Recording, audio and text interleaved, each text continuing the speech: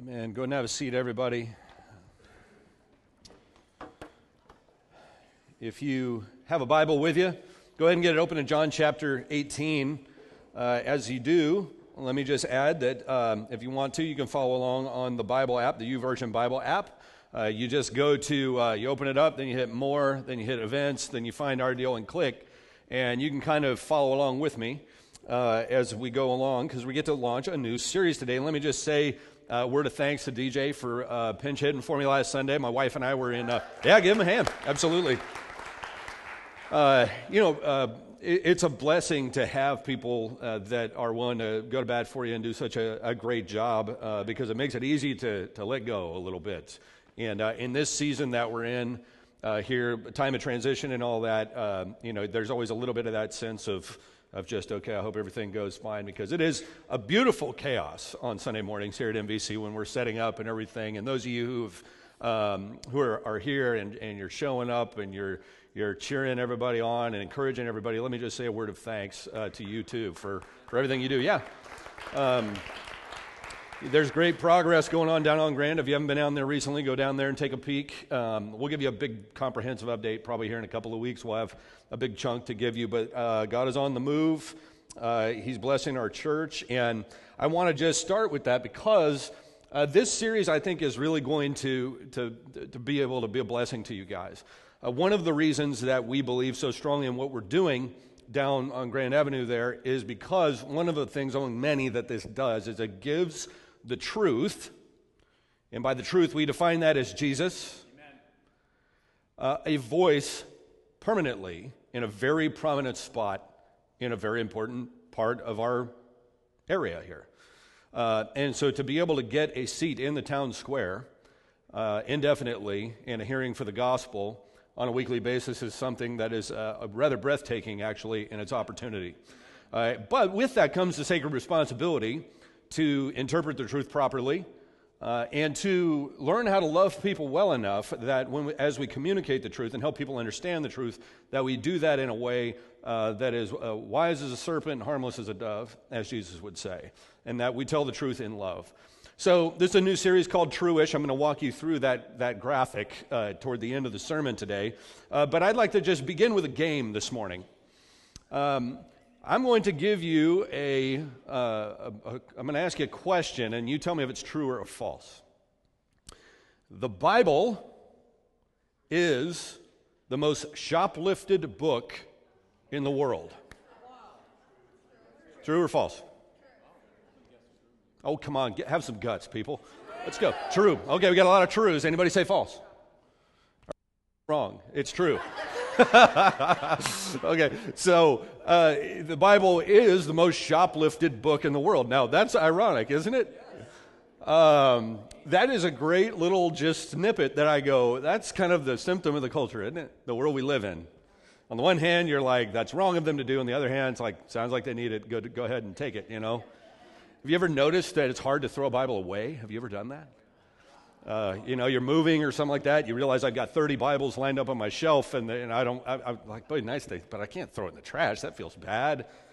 There are certain places, times, experiences you don't feel comfortable reading your Bible. It's kind of like, it feels sacrilegious to do that. What is it that gives us that sense? What is it that gives us that sense of right and wrong? That's just wrong, we say. I was on a flight back from New York this week, and I had a passenger next to me, and we're supposed to be, it's not first class, but it's that one where you get to buy your specific seat. That little upgrade where you can actually pick your seat instead of just being herded into the plane like cattle and every person for themselves. I said, this is a 6-hour flight. I need to know where I'm sitting. And I'm kind of a tall, lanky dude, and I need leg space. So these days on planes, they really cram me in there pretty tight, so it gives me 3 extra inches of leg room. I was very excited. And I get in there, and the guy next to me comes in. He and his wife get there. She's on the window. He's in the middle. He pulls a blanket out, a full-blown blanket, and cuddles himself up. And he puts his foot up right on the bridge I'm in the aisle, it's like sandwiching the chair in front of me and the chair in front of him, which makes it hard for me to put my tray up or down, for one thing, and it's going to push both seats in front of us. Plus, I have to look at his foot the whole time. And he's cuddling up, and then he turns. He doesn't turn toward his wife. He turns toward me, open mouth. Yeah, exactly. Kind of like making this weird Chewbacca noise in my direction as he wheezes and sleeps. And I was planning on polishing up this particular sermon on the plane, but I couldn't do it because it's hard to think philosophically and about, Hegel and truth and all this with that going on. So I ended up like Netflixing my way back home because I couldn't concentrate. That sense of, that's wrong, don't do that. Where did I get that? It annoys me, right? That's how I define truth. It bothers me. You shouldn't do that. We use that phrase, actually. I heard it several times. Heard it in the classes I was taking. Your truth. Live your truth. What's your truth? Like how does one get one's own truth? What happens if my truth and your truth collide? What happens if there's three of us and your truth, their truth, my truth all collide? Like aisle seat, middle seat, window seat. But it's about something a lot more important than manners on an airplane. It's about ethics, right, wrong, marriage, gender, politics, climate, things that we all fight over these days, right? Well, that's where our own version of your truth breaks down, right? Then nobody wants anybody to have their own truth. That only applies to like religion. We just decide that's where we're going to have the fight. You do your thing, I'll do mine. Let me kind of just talk you through a couple of things, okay? Because the truth really has fallen in hard times, and we've really confused ourselves. And it makes it very hard for us to get anywhere as a result. Our struggle with the truth has kind of led us to what I'll call a Hegelian moment. Now, those of you who aren't familiar with Hegel, I'm going to ask you to indulge me. I'm going to give you a philosophy class in about 60 seconds. It will help you understand why we tend to do things in ethics the way we do. Okay, so George Wilhelm Friedrich Hegel. That's a good German name, isn't it? It's about as German as you can get. Throw in an Adolf or a few other things, and you'd end up with the most German name of all time. Hegel basically, his major contribution to the world of philosophy was the idea of the thesis, the antithesis, and you put those together and you end up with a synthesis. I'm going to oversimplify for a bit. Peanut butter's the best, no chocolate is, and you end up with the Reese's peanut butter cup. Vanilla ice cream's the best, no chocolate is, and you end up with chocolate chip ice cream. And so you end up with this position that says, hey, this is what's right. And somebody else goes, no, this is right. And what you end up doing is creating a synthesis. It's a hodgepodge of things. So I'll give you an example. There is an absolute truth. There is no absolute truth. Becomes live your truth. It's like right in the middle, right? It's like we're gonna kind of throw these things together and synthesize them. Jesus is the only way to God. There is no God. Becomes there are many ways to God. Right? So what ends up happening though, and people don't realize this, there are a couple of real problems with this when you start putting it toward things that matter. Now, if it's about, hey, Helen, we're going to go out to dinner and a movie, how do we pick where we eat and do the movie? Well, you pick the dinner, I'll pick the movie. Okay, that's a compromise. That's what we do in society to make things move. But when you get to ethics, the problem is the field goal posts keep moving, right? You meet in the middle. Now, that's the new thesis. So then the next move becomes, this is what's true, right? There are many ways to God. Now, the antithesis becomes maybe there are no ways to God, and then you keep moving it. So then the new center becomes here. You do that over 400 or 500 years, you end up with some crazy stuff. Really strange things. Just made of the continued kind of harmonization of things. If you disagree with me, let's just say that you were on trial for a murder you did not commit. And instead of having a trial, they just said, hey, you know what? He's guilty. He's not guilty. Let's just give him 10 years. They just threw you in jail. Who cares? Just compromise, right? That's what we need to do. Help everybody get along. So everybody just gets 10 years. Doesn't matter if you're guilty or not. See, there's some break point for everybody involved where you have to go, no, there's something that's true and there's something that's not. And when you start doing this with things that really, really, really matter, I mean, you can do it with, hey, should we get Thai food or Mexican food? But you meet in the middle over and over and over and over and over again on things like, say, gender or sexuality or marriage or climate change or immigration or religion or politics or faith. And what it does is it leads you into what's the fatal problem with that way of doing ethics is that you think that you can actually create truth by doing that. But in reality, what you've done is you've created a compromise. You have not created the truth. So I can believe that God does or doesn't exist. It doesn't make God exist or not. He either exists or he doesn't. Now, I can choose to believe whether he does or not. I can follow where I think the evidence is leading me, but I don't create the existence of God by believing in him or not. But what it does is when you kind of make those compromises over and over and over again, you end up thinking to yourself, oh, okay, this is the truth now.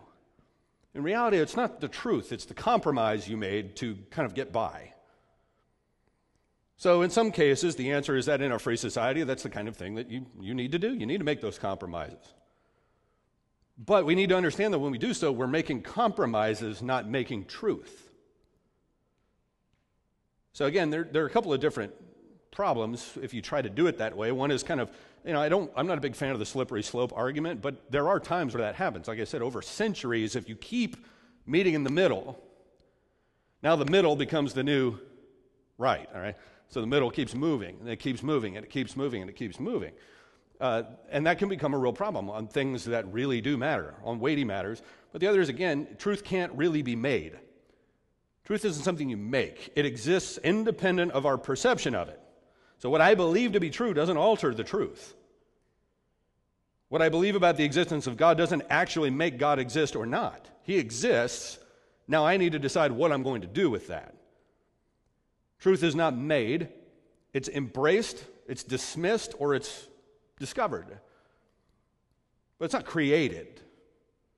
So I can't make a truth. What I mean when I say my truth or whatever is not that everything I feel is true. What I mean is it's true for me. But that's just subjectivism. That's just kind of basically what it is. I've created a little world, a little planet on which my own laws govern this planet, which is fine if I was on the earth by myself. But even if I was on the earth by myself, did I actually create the truth? No. I created a way for me to get by in the world that I created for myself. Now, you're sitting here going, okay, what are you talking about, dude? Let me bring it back. I wonder if the solution to our current problem, when you have people on different sides of different issues, isn't necessarily to alter the truth and find the middle to everybody's liking, but to work graciously to expose everybody to whatever the truth is, and believing the words of Jesus that the truth sets people free. Truishisms are things we say that have some truth in them, but they aren't really true. They're kind of true, kind of not true. They're true-ish. Yeah. When I'm at a funeral of a person who never knew the Lord and lived a pretty reprehensible life and did a bunch of things, and their family comes up to me and says, yeah, well, at least everybody goes to a better place. Everybody goes to a better place. Interesting. That's probably a truishism if you're a biblical Christian. Some people go to a better place. Do all? God just wants me to be happy. Is that true or false? Well, yeah and no. It depends on what makes you happy. It depends on where your heart is with Him, where you find your delight and your happiness. Those kind of things, right? It's kind of like, yeah, you're close, man. You're close, but not quite. Or can we round that out? So we're going to take a look at several of those things we say that float around in the air of the time we're living in. And we're just going to begin today with just an introduction to the truth. Now, truishisms are sometimes good at helping people figure out a way to move together, but they cannot reinterpret reality. So, for instance, raise your hand if you believe in the law of gravity. Okay. Now, apparently a couple of you don't. That's okay. Good. I wish you were sitting in the front. Okay. Let's just say that I did not. I don't believe in the law of gravity. That's your truth. Okay. And I've never done stage diving in church, but today I think is the day. So let's just say that I say, look, you believe in the law of gravity. I don't. So I'm just going to get a running start, and I'm jumping. And I'm not coming. Don't worry. I'm not going to fall on you. I'm going to float. There's no such thing, right? Well, everybody in here is going, that's ridiculous. It's stupid. Well, and then I said, okay, well, what if then let's meet in the middle. I jump, and I very softly glide down. I'm virtually weightless in your hands, okay? How about that? No, man, look, you're going to jump, and you're going to go thud. Okay, you're going to get hurt if you do that. Well, who said you get to make all the rules? I mean, why are you trying to keep me from being able to fly? Okay? Does that make sense? Why? You can't tell me I can't fly. You understand that? I mean, like, how narrow of a person can you be? You legalistic Pharisee. You can't tell me that. All right? I'm going to do it, and how dare you? Okay? It's that absurd, if you read the scriptures, to keep moving the goalpost toward the one undeniable truth of the Bible that exists, and it's this: that Jesus is the truth. Amen. And there is no other way to the Father except through him. Amen. So even if a person meets in the middle, they're claiming something about Jesus that Jesus said is not true. That's right. So to even include Jesus in the true category at all, to even move to the middle, to use him as a point of reference would be wrong. Now, let's just think about why the truth matters. And we're going to open our Bibles to John 18, very short scene. And it's very familiar to many of us, but I want us to take a closer look at it this morning. The reason the truth matters as much as it does at a ground level is because what we believe determines how we live, and how we live reflects what we actually believe. So we're going to do John 18. We're going to read verses 37 to 40 together. I'm going to stop sporadically and point out a few things as we go. Verse 37, Pilate said, "So you were a king." Now this is Jesus standing before Pilate, about to be condemned to death, okay? Now the reason he's here is because they couldn't find him guilty of a particular sin.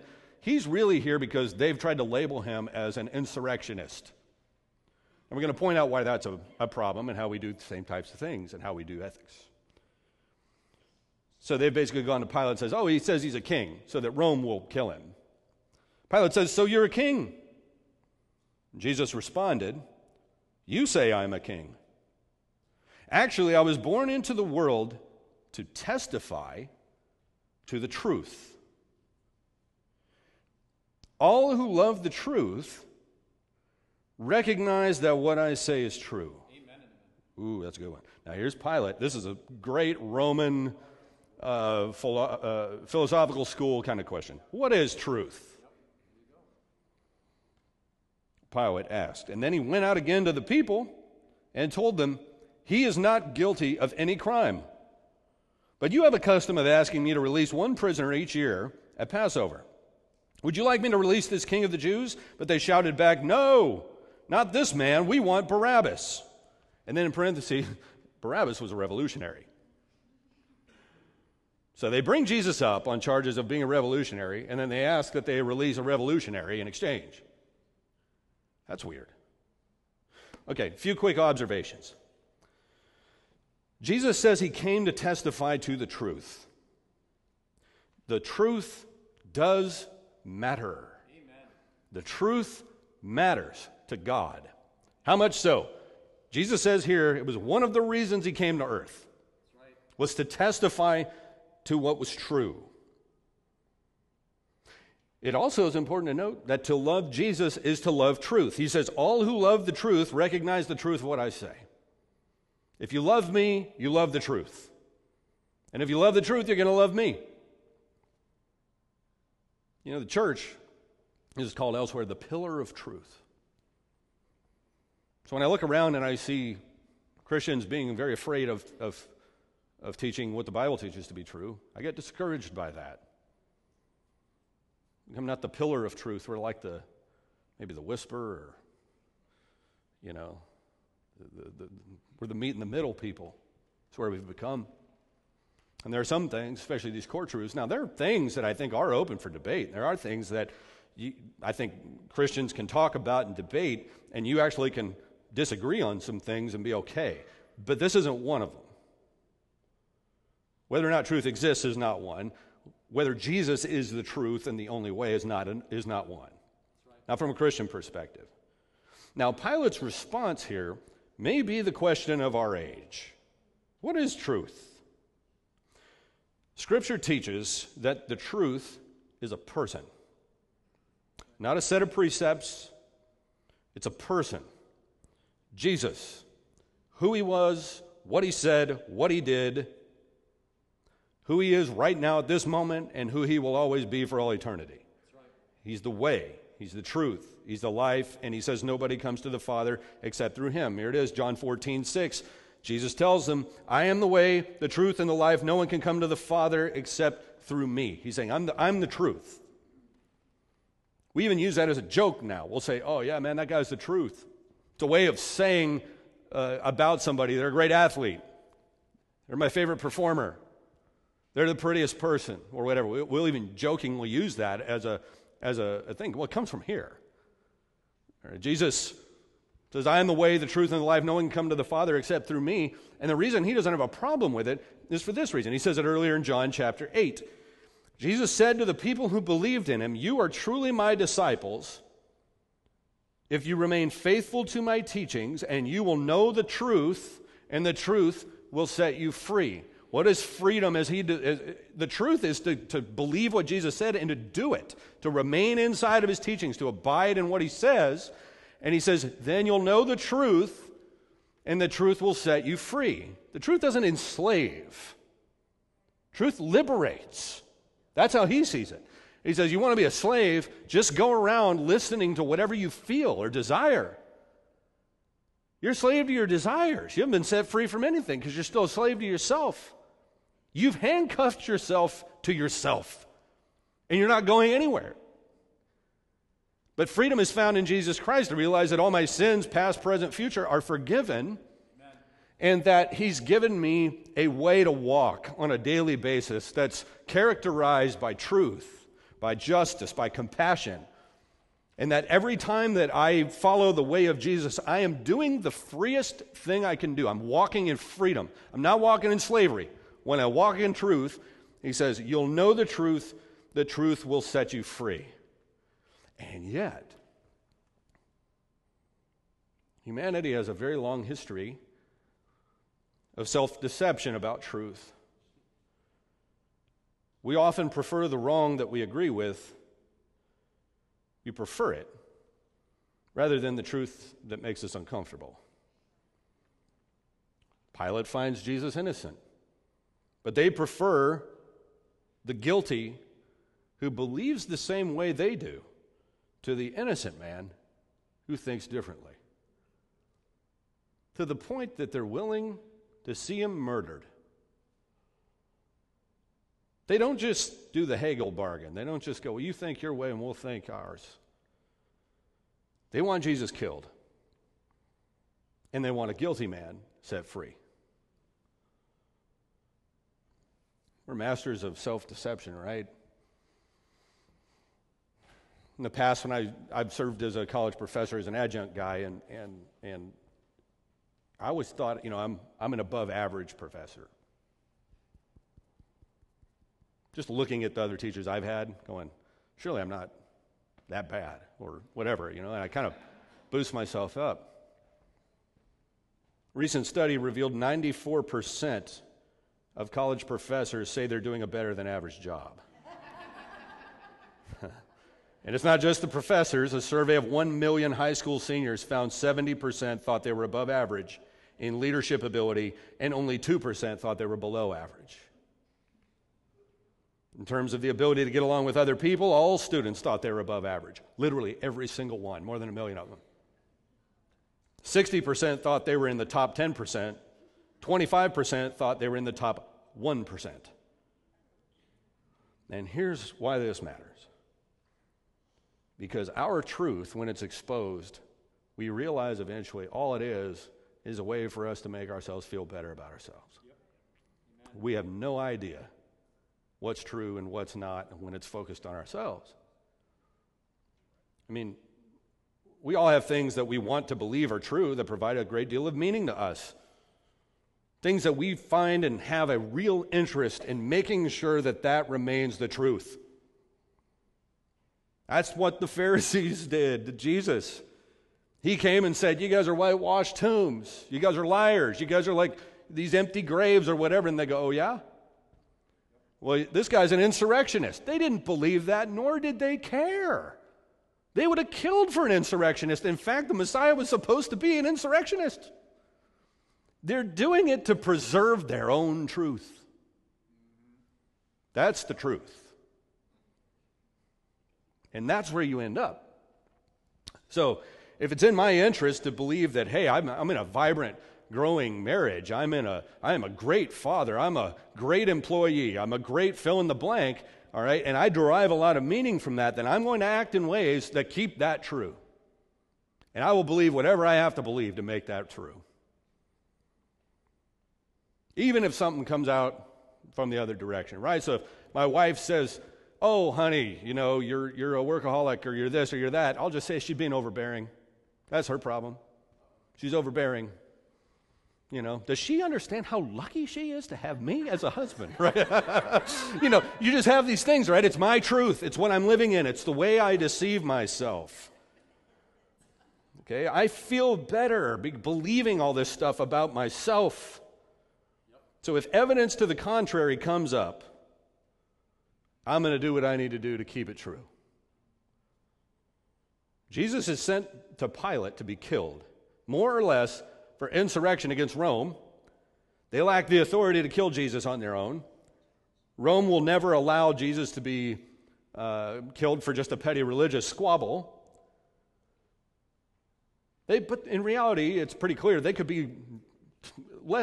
be less interested in whether or not somebody's rising up against Rome, because when he gives them the choice, they say, yeah, give us the insurrectionist back. The guy that's already been found guilty of that, give him back, take this guy, and kill him. And the reason is, Barabbas wasn't a threat to their truth. That's right. He wasn't a threat to their truth. Jesus was. They're using Rome to carry out their deeds by accusing Jesus of something they know he's not guilty of. They have, if you will, created their truth. How do we know? Well, again, after sending Jesus to death row for being a revolutionary against Rome, they ask for the release of a revolutionary. We do this, sisters and brothers, in our society every single day. When you find somebody you don't agree with, if you can't beat them on the merits of the argument, you label them, you call them a name, you make them to be something they probably are not, to preserve our own truths, what we need to remain true. Much of our problem with the truth isn't that it's actually hard to find. It's that what we're clutching so tightly really isn't the truth at all. We built our own little world, our own little universe. So even if there's evidence to the contrary, let's just say I was a terrible father, terrible husband, or whatever, I'm going to do whatever, and I'm going to start to attack whoever's telling me that it's not the way that I think it is. And so, an easy way to do it is to just see things quickly and just kind of agree. I'm going to show you quickly a Facebook post of a friend of mine who's a dyed-in-the-wool atheist, at least he thinks he is. This is about 2 minutes after he posted this. This was about 18 months ago. So, he's an atheist. He posts this up, and immediately, like, starts going on. And I go, man, that thing's loaded. Let's just stop and take a look at it. This is a friend of mine. I'm not being mean or pejorative here, because we actually discussed this at great length. I want fixing, not revenge. So does the only God I'm willing to believe in, he says. All right, well, let's notice a few things. A lot of personal pronouns in there. I, okay? Now, that's not necessarily wrong. It depends if you're offering your own opinion. It is just worth noticing. I want fixing, not revenge. So does the only God I'm willing to believe in. A lot of faith in your own moral compass. Right? I mean, I have a clear sense of what's right and wrong. Revenge is bad. Fixing is better. That's a moral claim. So does the only God I'm willing to believe in. So he's implying God's essentially a cosmic meanie, and that he's compassionate, and that he wants compassion, not revenge, okay? Notice the phrase willing to believe in. Does that sound like an atheist to you? Doesn't to me. It sounds like a guy who's a rebel against God, that he's framed God in a particular way in his mind and is rebelling against that. It's not that he doesn't think God exists, it's that he's afraid he does and he's a bad guy. That's right. So before we click like, okay, here's the point. This is his truth, all right? The solution isn't to say, I'm going to stay away from anybody who thinks that way, or ha, ha, ha, look at him. The guy's a brilliant person, okay? It's to look at that and say, okay, how can I expose him to the one who is truth? Not just to my own feelings on the matter. How do I expose him to somebody who was also actually about transformation and not about revenge, ironically?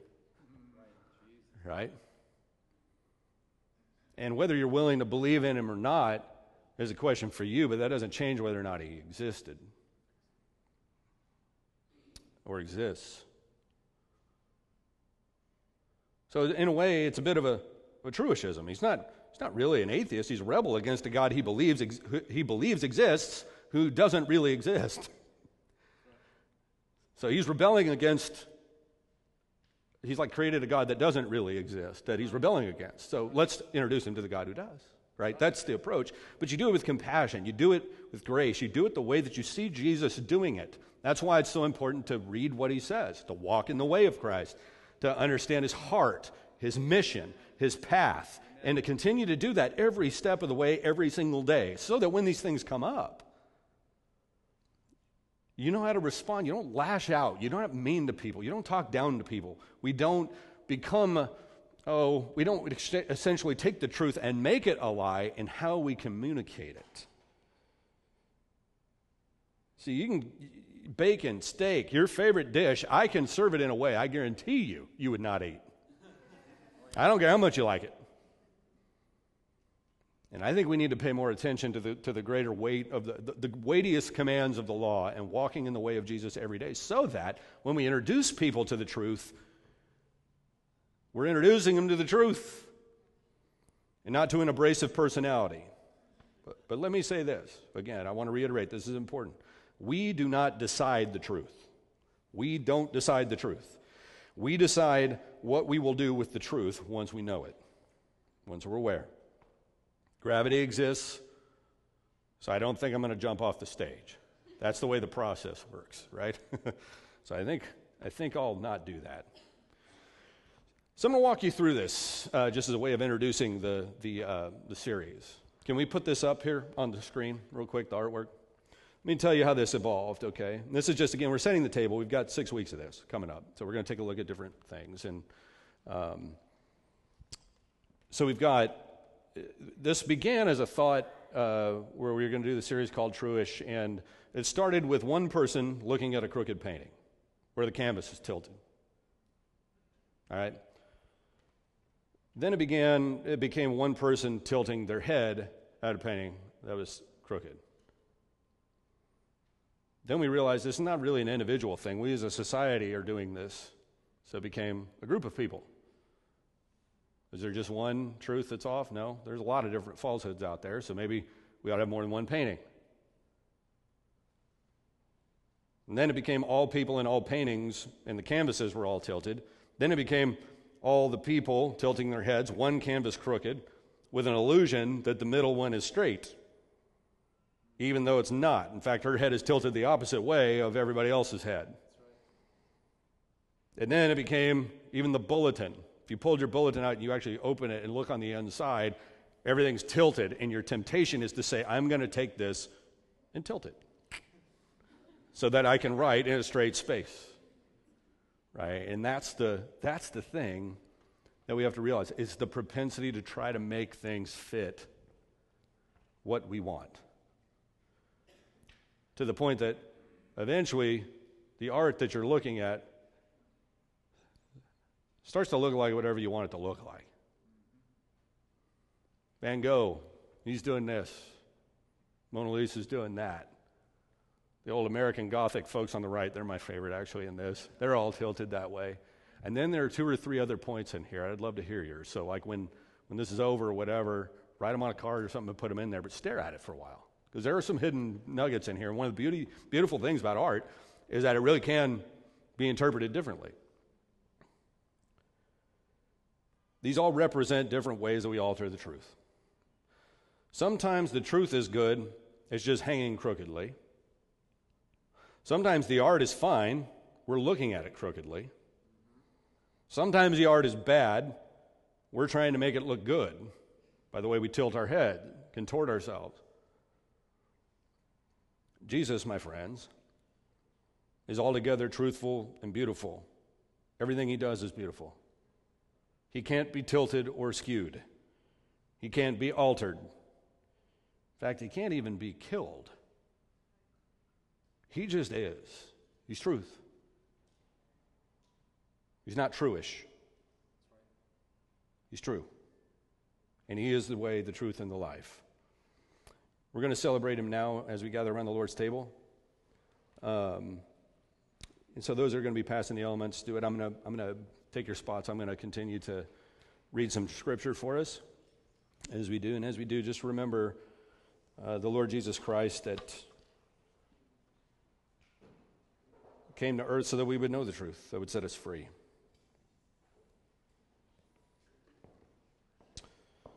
As we prepare to take the bread and cup, which symbolize the body and blood of Jesus, may these words be on our hearts. Let us pray. I am the way, the truth, and the life. No one can come to the Father except through me. You are truly my disciples if you remain faithful to my teachings, and you will know the truth, and the truth will set you free. Heavenly Father, we remember Jesus now with bread and cup. We remember the life that he lived and how he called us to a better way. He called us to live as he lived, to love as he loves. And so, Father, now we ask that you begin this journey into truth by highlighting the crown jewel of all truth, the only indisputable truth found in your word, the one who was the Word made flesh. So, Lord, we pray now that your mercy, your grace, your light shine in this place, Father, that our eyes would be opened, and that, Father, where we're being deceived, you would expose lies. We begin it now, Father. Where we need to see the truth, that you'd hold it up in front of our faces, that you'd wave the smelling salts of Scripture under our noses. Father, that as we take this, that grace would fall in this room, and that we would commit ourselves to being truthful in what we say, what we do. We love you, Lord. We honor your Son now. We praise the name of Jesus as we take the bread and cup. Amen.